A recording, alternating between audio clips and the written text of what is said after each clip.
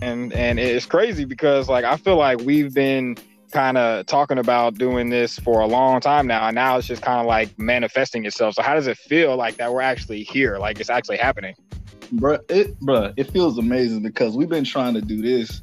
We've been talking about this for so long. We just didn't know how we were gonna start it or when. But I'm glad we starting it now. Jay Electronica, man, I'm about to have a lot of Muslims and FOI want to come after me and cut my dick off. I can't believe I'm saying this right now, but it's really time to start having a conversation as to where we place this album and Watch the Throne. Like, you're not gonna do that. Oh, we doing that.